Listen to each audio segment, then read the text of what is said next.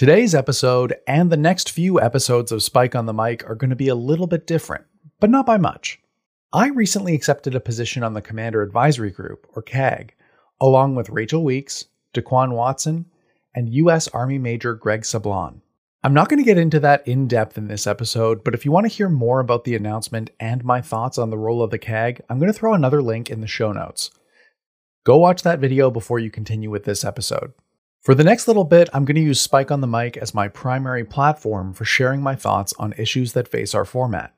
I'll be posting this content on YouTube with a limited visual component and closed captions. Or if you prefer to listen rather than watch, you can also head over to anchor.fm/spike-feeders for the podcast RSS feed, or a link to download them on your favorite podcast aggregator. Today's episode won't be a hot button debate topic per se, but it's one that I think is foundational to talk about any potential changes in the format. So I wanted to talk about this one separately and first. I'm going to be referring to this one quite a bit in future episodes, so listen up. I'm Jim, I'm your Spike on the Mic, and today we're going to be talking about what makes Commander different.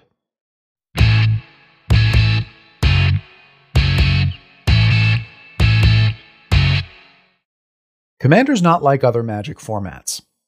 In fact, the other moderately popular formats that it even remotely resembles are variants of Commander. Commander has a philosophy document. If you've ever been tempted to ring up a member of the Rules Committee or the Commander Advisory Group, the best chance you have at persuading one of us is to read and understand this document, for a couple reasons. Number one, the philosophy document explains and outlines the motivation behind the majority of decisions that are made in the format. And number two, if you don't agree with a decision that the Rules Committee makes, but that decision is supported by the philosophy document, your time is going to be better spent talking about the philosophy document first. It's not that long, so without further ado, here's the entire Commander philosophy document as it appeared on mtgcommander.net on January 27, 2021. Commander is for fun. It's a socially interactive, multiplayer Magic the Gathering format full of wild interactions and epic plays, specifically designed as an alternative to tournament Magic. As is fitting for a format in which you choose an avatar to lead your forces into battle, Commander focuses on a resonant experience. Each game is a journey the players share, relying on a social contract in which each player is considerate of the experiences of everyone involved. This promotes player interaction, intergame variance, a variety of playstyles, and a positive communal atmosphere. At the end of an ideal Commander game, someone will have won, but all participants will have had the opportunity to express themselves through their deck building and gameplay. The rules of Commander are designed to maximize these experiences within a game of Magic. The addition of a Commander, larger life total, and deck building restrictions emphasize the format's flavor. They increase deck variance and add more opportunities for participation and expression. The goal of the ban list is similar. It does not seek to regulate competitive play or power level, which are decisions best left to individual playgroups. The ban list seeks to demonstrate which cards threaten the positive player experience at the core of the format, or prevent players from reasonable self-expression. The primary focus of the list is on cards which are problematic because of their extreme consistency, ubiquity, and/or ability to restrict others' opportunities. No single rule can establish criteria for a ban. There are mitigating or exacerbating factors. Some cards will represent an extreme on a single axis. Others are a confluence of multiple smaller issues. The following list is not exhaustive, nor is it a checklist, but it represents ways in which cards challenge the positive experiences players look for in Commander games. It includes cards which easily or excessively cause severe resource imbalances, allow players to win out of nowhere, prevent players from contributing to the game in a meaningful way, cause other players to feel they must play certain cards even though they're also problematic, are very difficult for other players to interact with, especially if doing so requires dedicated, narrow responses when deck building, interact poorly with the multiplayer nature of the format or the specific rules of Commander, or lead to repetitive gameplay. Cards which are banned likely meet a few of these criteria in a significant way. Not all cards which meet some of the criteria need to be banned. We prefer to be conservative with what goes on or comes off the ban list. Commander players often become emotionally attached to their decks through play and personalization, and we value that experience highly. We only want to disrupt that bond when necessary. Commander is designed to be a malleable format. We encourage groups to use the rules and the ban list as a baseline to optimize their own experience. This is not license for an individual to force their vision onto a playgroup, but encouragement for players to discuss their goals and how the rules might be adjusted to suit those goals. The format can be broken. We believe games are more fun if you don't. The things that make Commander unique can mostly be categorized into two categories. This isn't an exhaustive list, it's just the ones I think about most often. First, there's the structural differences. These are the nuts and bolts things that most people would point to if you ask them what makes Commander different. These are codified in the rules and ban list, and each one serves a different purpose in shaping our play experience. The big one is that Commander is a multiplayer format rather than 1v1. It's generally played in pods of 4 people, and by default, it's free-for-all. More opponents means you get to interact with more people on a given game night. The decisions you make are more complex, and there's room for political wheeling and dealing. It's also a lot harder to win the game when you have 3 opponents, because the second you start to build up an obvious advantage, you've got the collective resources of 3 players instead of 1 working against you.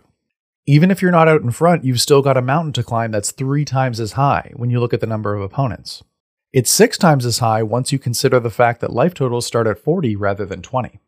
There's also an entire zone that's more or less unused in other formats.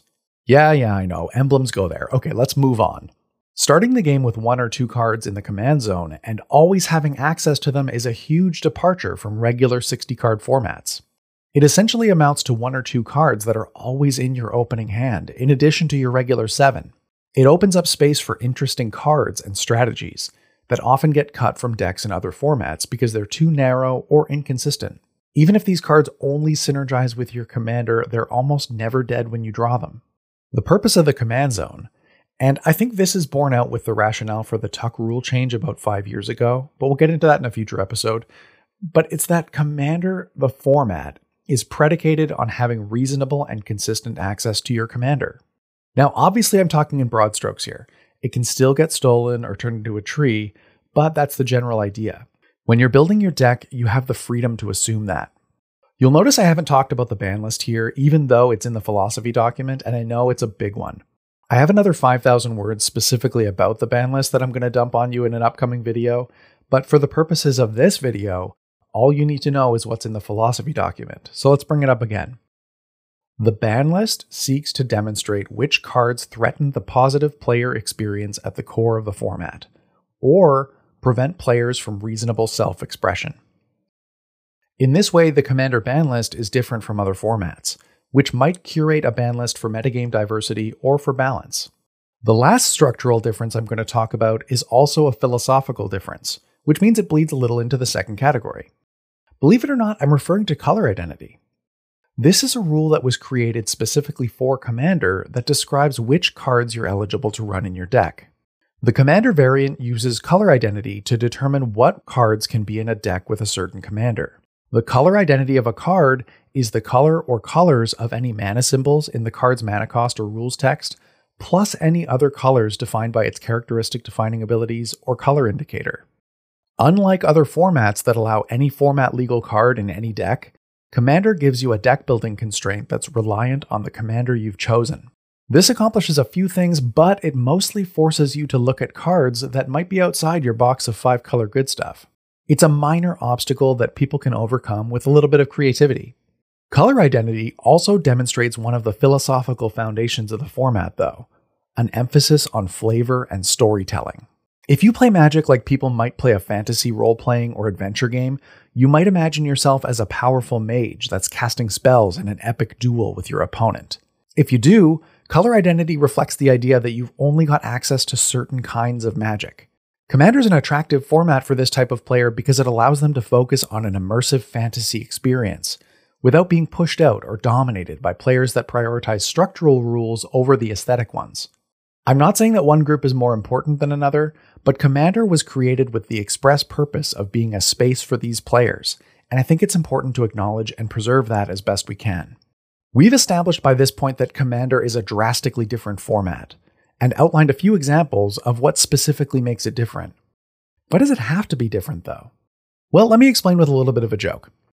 Why is an elephant big, gray, and wrinkly? Because if it was small, white, and smooth, it would be an aspirin. Okay, maybe it's a bad joke, but it illustrates a pretty important point. Things are generally defined by their distinctive characteristics. If Commander was a 60-card, 20-life format with no command zone, it would be vintage. This is generally why the Rules Committee can be hesitant to make changes that you might think are no-brainers. It's also why it's so important for you to read and understand the philosophy document as a foundation for any persuasive argument about changes you'd like to see. The aspects of the format that might be holding back a rules change or a ban or unban you'd like to see are usually features of the format, not bugs. That's why this video is first in the Commander Advisory Group series of Spike on the Mic episodes. I'm going to be referring to it a lot in future episodes, and if you reach out to me, I'll probably refer to it in our conversation as well. As always, if you want to contact me to talk about the content of this episode, you can reach me on Discord.